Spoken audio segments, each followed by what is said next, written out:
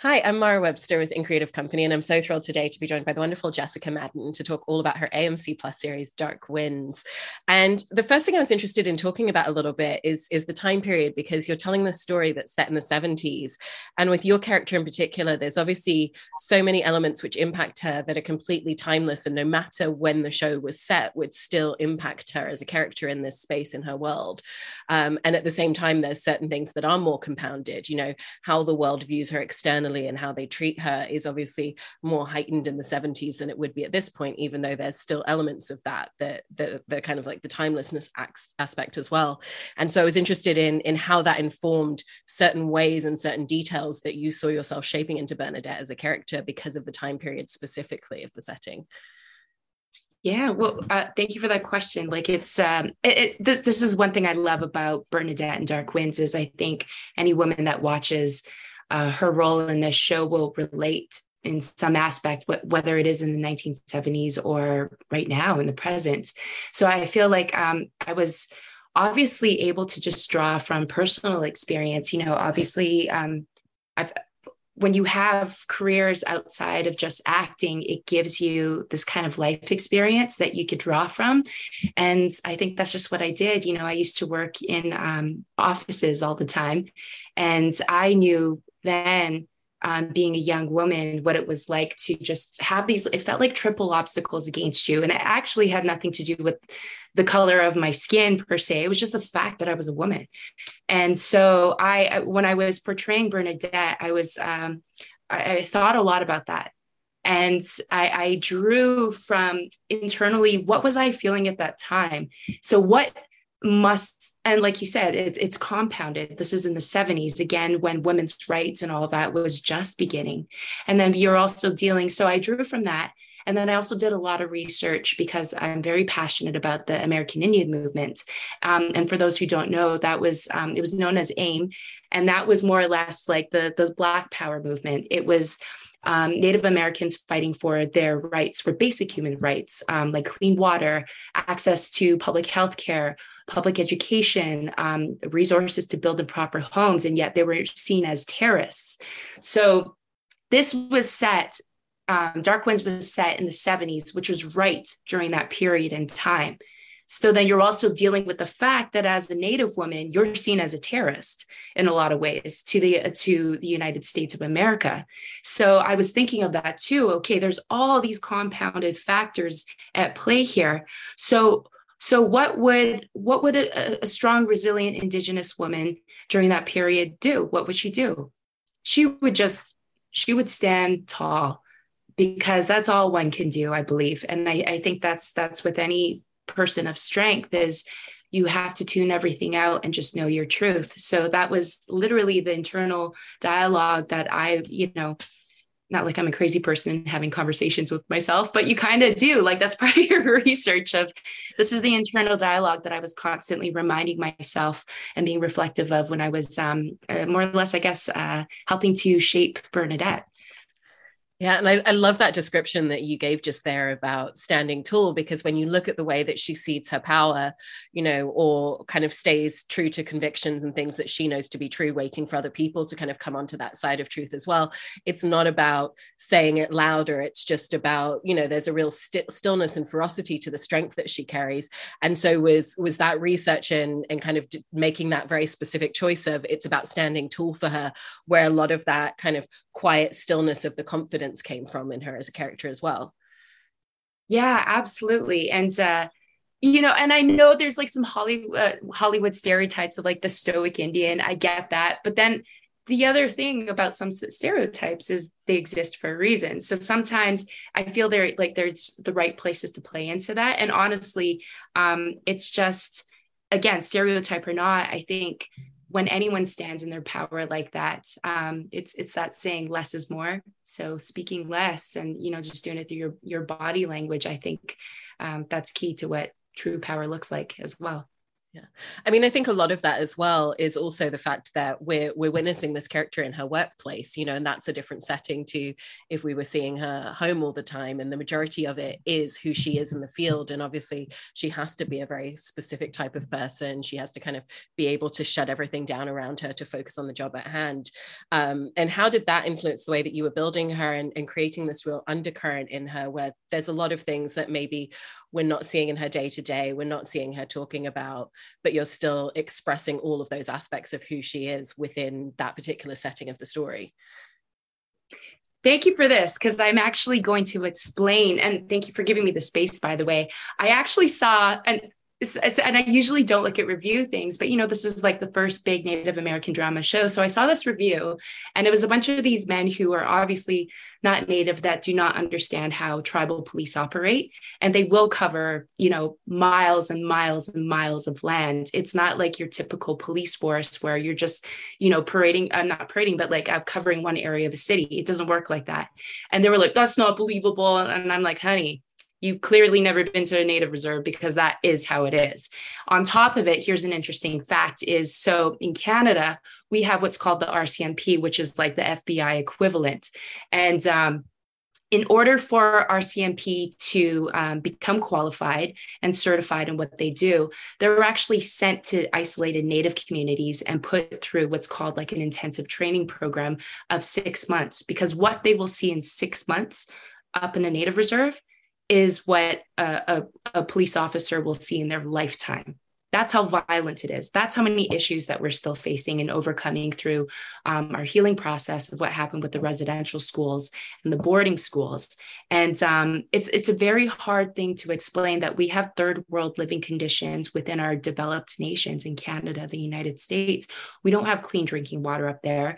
To have a little space of fruit and vegetables, and I'm talking like a table worth of that at a grocery store, is phenomenal, because it costs so much money to get that to these communities. I'm talking like I've seen an apple for $19. I've seen a rotten, moldy bell pepper in a plastic thing for $15. So if I can't even afford that on a daily basis, how on earth do I expect people who don't have money to afford that too? And these are my people. So all of this and my life experience is what I compounded into Bernadette and her being a tribal officer. And it helps too that I know tribal officers in real life and female ones too. And, I just felt like I made Bernadette even more tough, unapologetically tough. And that is one thing I want to show, because again, I always reflect back to women. We are apologetic by nature. And it's weird how we do that to ourselves, because if we're too confident, if we stand too much in our power, then all of a sudden we're seen as like, oh, she thinks she's arrogant, blah, blah, blah. It's like, why? No, you could be kind and humble and compassionate and all these things, but also be okay to stand in what you've worked so hard to build in your life. So this is Bernadette. And honestly, I do draw a lot from life experience and watching other women in my life. I think that's key. You're an observer, right? And is that also a lot of where the physicality of the character stemmed from as well? Because obviously, it's carrying through in her demeanor and in her characteristics, but it's also in the way that she holds herself and the way that you in turn are holding yourself in your performance in a lot of scenes. Yeah, I learned through one of our Navajo writers on Dark Winds, Razal Benali, that in Diné culture, they actually have 5 different terms for, you could be a person, I'm going to get it super wrong, but you could be a person who is female, who has masculine traits, a male who has feminine traits, and then you have non-binary. And you have all these different kinds, very much like how it is, we have all the proper names and terms, and we're all coming into that understanding. But I wanted Bernadette to be accessible to everyone. So even, not just people who identify as cisgender, I wanted everyone to identify with Bernadette, because I think we all have a bit of her in us.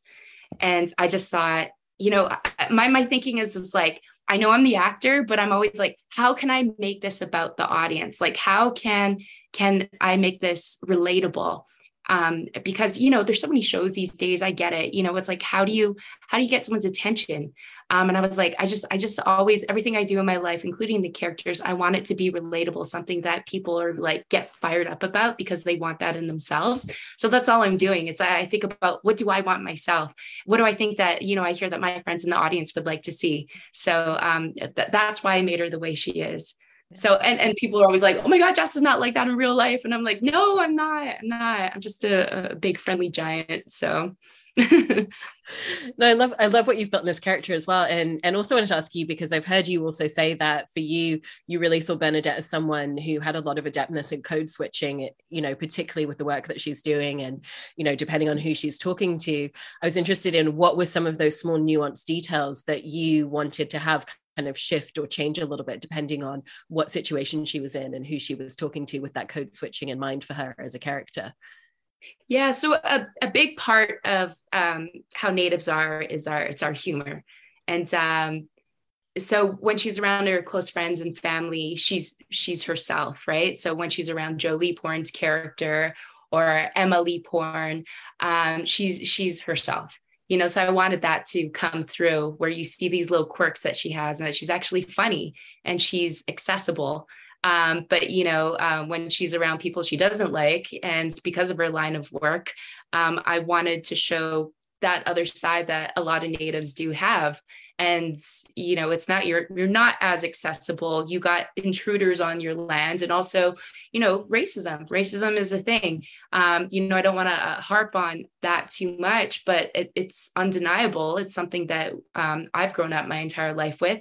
And it's only in the last, I would say, like 6 years where it's cool to be native now. It's cool to be who you are, and I love that so much. But all these elements, like I said, I draw from life experience, and I also with the code switching too. It's I'm mixed as well, and I was raised traditionally a lot in my native culture. I was raised on many different native reserves, but I wasn't born on a native reserve, and my family's extremely scattered too. And so it's a detriment and a benefit at the same time, because I've been able to understand as an outsider sometimes when I felt that way, as well as an insider. And again, Bernadette is that, being a police officer, which was rare back then, I would, assume as a female, but also being a Navajo woman on top of it too. Yeah. And you were talking there as well about the different sides of when she feels very relaxed, when she's comfortable, when she's with Joe, and that's someone that's a very familial person to her.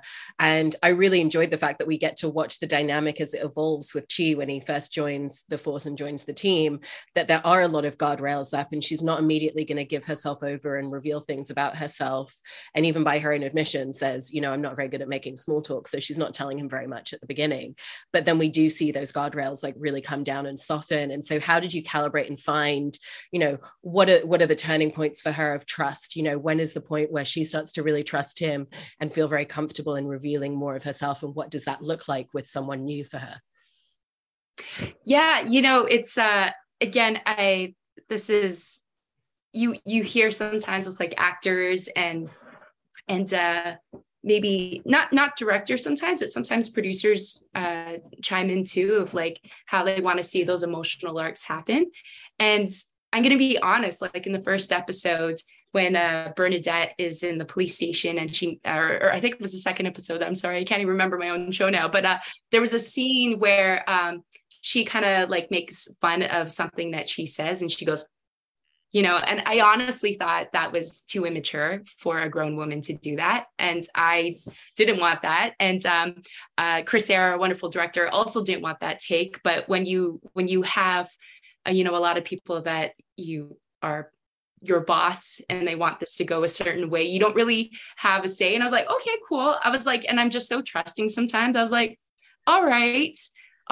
So I think about these things, and I'm like, how can I redeem Bernadette with that thing that I had to do, that, because you get protective as an actor of your characters. One thing I don't want to be is like precious and make a big deal on set. I'm not like that at all, but I just, I'll do my job, but I'll take that into consideration. So I remember of like, okay, how can I redeem her so that her, you know, Bernadette's still cool, she's still true and genuine, and she's still representing that powerful woman, because honestly, a powerful woman would not do that.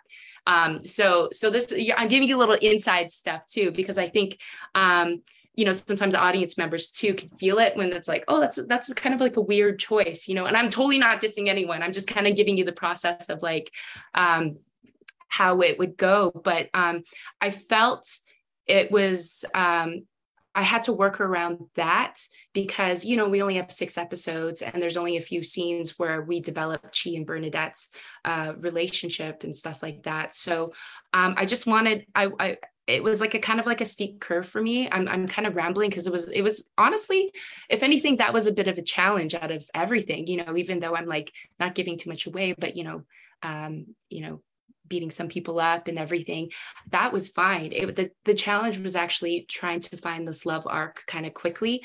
I don't want to say love arc and give it away too much, but obviously this developing, budding thing from going from one extreme to the next. So I'm rambling because honestly, you know, you rely on beautiful, awesome, talented writers to help you out with that. And I think they did a great job of just like helping me as an actor to make sure that Bernadette touched these points with Chee, because I was like, oh, that's kind of like a steep curve as well. But again, I think it's about they found a way to relate to each other. They come from the same home. And yeah, am I answering your question? I feel like I'm rambling with that. No, you're not rambling at all. And I love those sorts of details. And I'm glad that you were mentioning Chris Eyre as well, director on the series. And it sounds like it was a really collaborative environment in working with Chris. And so I wanted to ask a little bit about what that collaboration looked like. What was that kind of style that the two of you found with one another as collaborators? And what are some of the ways that the two of you really found some of the details of Bernadette together? Yeah, so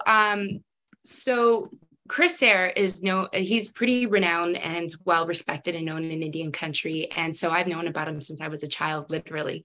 I didn't know him personally, but I knew his film Smoke Signals. And that really helped to shape and put our people in the map in a very contemporary setting. So I don't think it's coincidence that he came onto this. And he's also helping to shape natives in another, you know, the 70s, still of a contemporary setting, as opposed to like what we're used to seeing, you know, like the teepees, the 1800s, etc. But when I saw his name attached and Zahn, and then I was like, George R.R. Martin and Robert Redford. I was like, oh, Robert, oh, Bob. Yeah, I mean, who hasn't had a crush on Bob, you know? But when I saw George R.R. Martin, I was like, is there another George R.R. Martin, or is it that guy who did the stuff with the dragons? Like, I wasn't sure. I was actually confused. And, you know, it's like when you see these things, you're like, wait, is this for real or no?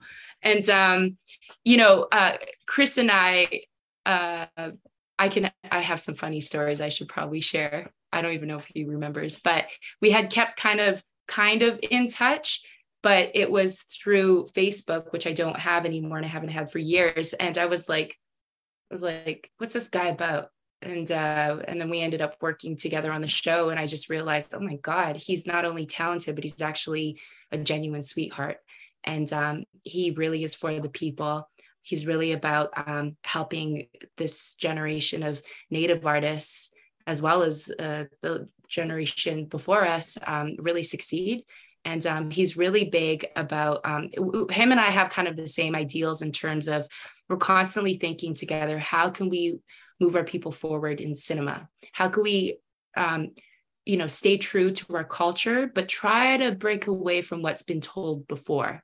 I think there's the Tennessee Williams saying is we write what we know, something like that.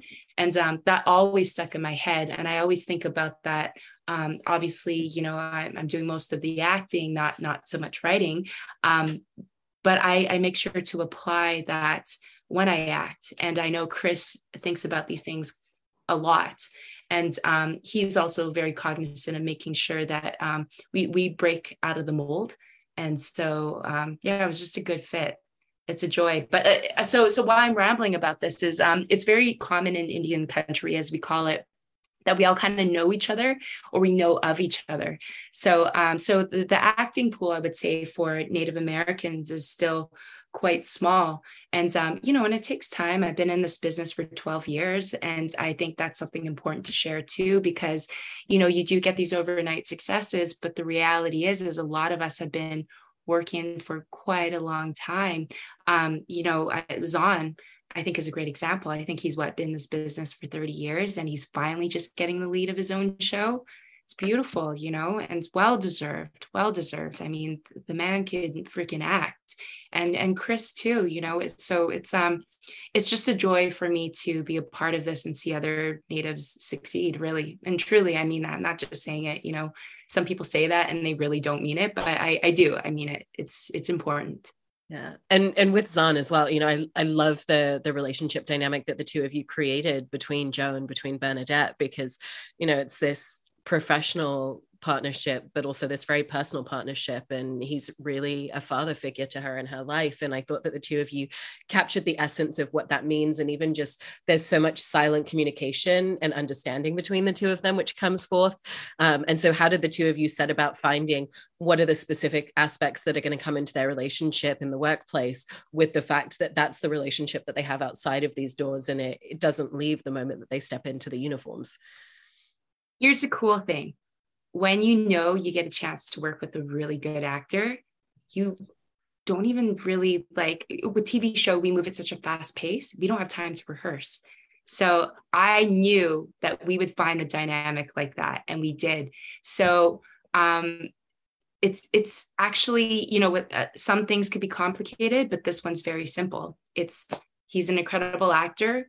We pay attention to one another, and you just bounce off of that energy. And it was very, very easy, because Zahn and I are both nerds, and we do our homework and we study very hard. So we came to set prepared, and we already knew the dynamic.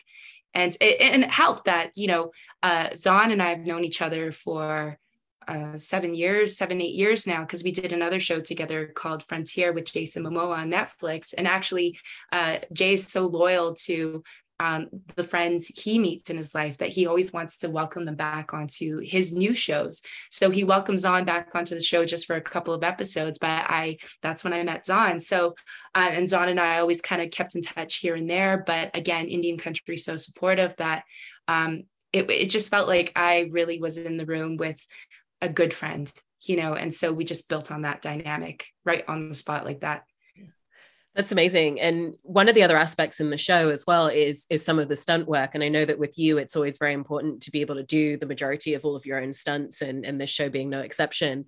And it also sounds like that's something where even if you haven't got a project where you're going to have to do that, that's something that you're kind of always training and making yourself ready for. So I was interested in hearing a little bit about what that time in between projects looks like for you, in terms of some of the training that you always continue to do, and how that carried forth into this show with Bernadette, in terms of finding her specific style of movement as a character with what her skills and her training would be professionally, as well as how she moves as a character through the rest of the show, influencing that. Yeah. So I came into this industry just giving acting a try. I Googled it, how to become an actor. I worked in advertising in London, England. And I worked at a land development company for 12 years prior. So I come from kind of just like a marketing background. So maybe that helped. But, the recession happened at the time. I was trying to move to New York. That failed. So I was like, oh, man. Well, I'm in Canada. I don't want to be in the town I'm in. What's in Vancouver? What's their main industry? Film. I was like, oh, okay. I read it. I was like, how to become an actor. I was like, oh, it says get headshots, find an agent. Okay. It didn't say anything about training. So my whole life I've been training. So my mother put me into sparring lessons when I was very young, different forms, Danjitsu, Purple Dragon, Ryu, which was a Caribbean form of training in Trinidad and Tobago. And Professor Don Jacob, the trainer there, was actually, our instructor was trained by Bruce Lee's instructor.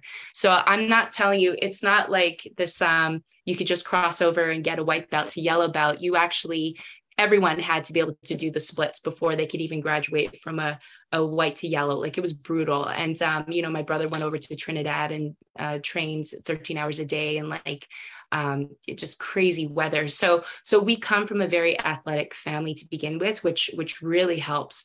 But also, I'm 5'10" pretty much. So when I was sparring competitively, they wouldn't put me in the girls category because I was too tall, and they said it wasn't fair. So they put me in the boys category, and I tied second place sparring. And growing up on tons of reserves, you kind of have to Indian kids are rough with each other. And, they would try to pick on me, and I would just kind of have to beat them down. So, and then, and I would beat them up, and then I'd be like, oh, I don't want to fight anymore. I always had that dynamic, but, all of this, and this is what I teach, as I mentioned to you earlier, I'm running a Native Film Academy and Stunt Combat Academy, and I'm really big on training the body and the mind. So I just brought this into acting when I decided to go into it. And I saw that there was a gap, that there wasn't a lot of Native actors, female actors that could fight, like truly fight. And so I just started training myself on my own. At the time I was starting off, I couldn't afford a trainer, none of that, but I would run on a treadmill almost every day. And when I did, I would be visualizing that I was training for the role of a Native warrior in TV or film. And, there is truth in manifestations. You make yourself feel it. You convince your body and your mind that it's happening, that it does exist. And lo and behold, my first big gig out of the gate was, playing a Native warrior. And then it's just kind of been a snowball of these cops. I played the lead character that I Associated produced in Canada called Tribal, Chief Sergeant of a police force, and now there's Bernadette. One thing when you're filming, if you can do your own stunts, it's easier for the DP, the director, and it's just you. And as an actor, you could bring that energy. But mind you, I respect stunt people so much. Like, they are fearless. They're the ones that actually make actors look really good, because, when an actor's like hitting, they're the one that reacts, right? So they're the one going, even though you're not even hitting them, or if you hit them and it's like, a wussy kind of hit, and they're the ones selling it. So sometimes there was one stunt coordinator that he helps to train me. His name is Daniel, and he's like one of my best friends out of LA. He's French. And I barely touched him. He like backflipped over, and I was like, okay, that's a little exaggerated. But it's one thing with stunts though. I realized as an actor, we have to make sure that we're not getting overconfident, because there's so much you still need to learn. It's actually very, very dangerous. I mean, I've ended up in the emergency 3 times on different projects. I had caught COVID, and I did not, I lost my sense of taste, smell, but the weirdest thing happened. I lost my pain receptors. So I couldn't tell if I was injuring myself. So even in the show, I was doing my own stunts, and the next day I was so bruised and swollen from my favorite scene coming up in some of the episodes. I won't give it away, but I honestly, I couldn't even feel pain from it, but my body was like pretty beaten up. So yeah, it's an interesting thing. It is. And it's so fascinating. And I love hearing all these details of all of the different aspects of everything that went into creating this character, because it's so much over the course of 6 episodes. And I've really loved watching the first season with everything that you've done. So thank you so much for sharing all of this. Appreciate it, Jessica. Yeah. And I'm rambling like crazy today. Some interviews you're like rambling, and I'm like, why am I rambling right now? So not at all. Yeah, it's all wonderful details. Yeah. I just feel like you have like very like thought out questions. So it's connected to all these factors. So I was just like kind of sharing. No, I loved it. Thank you so much.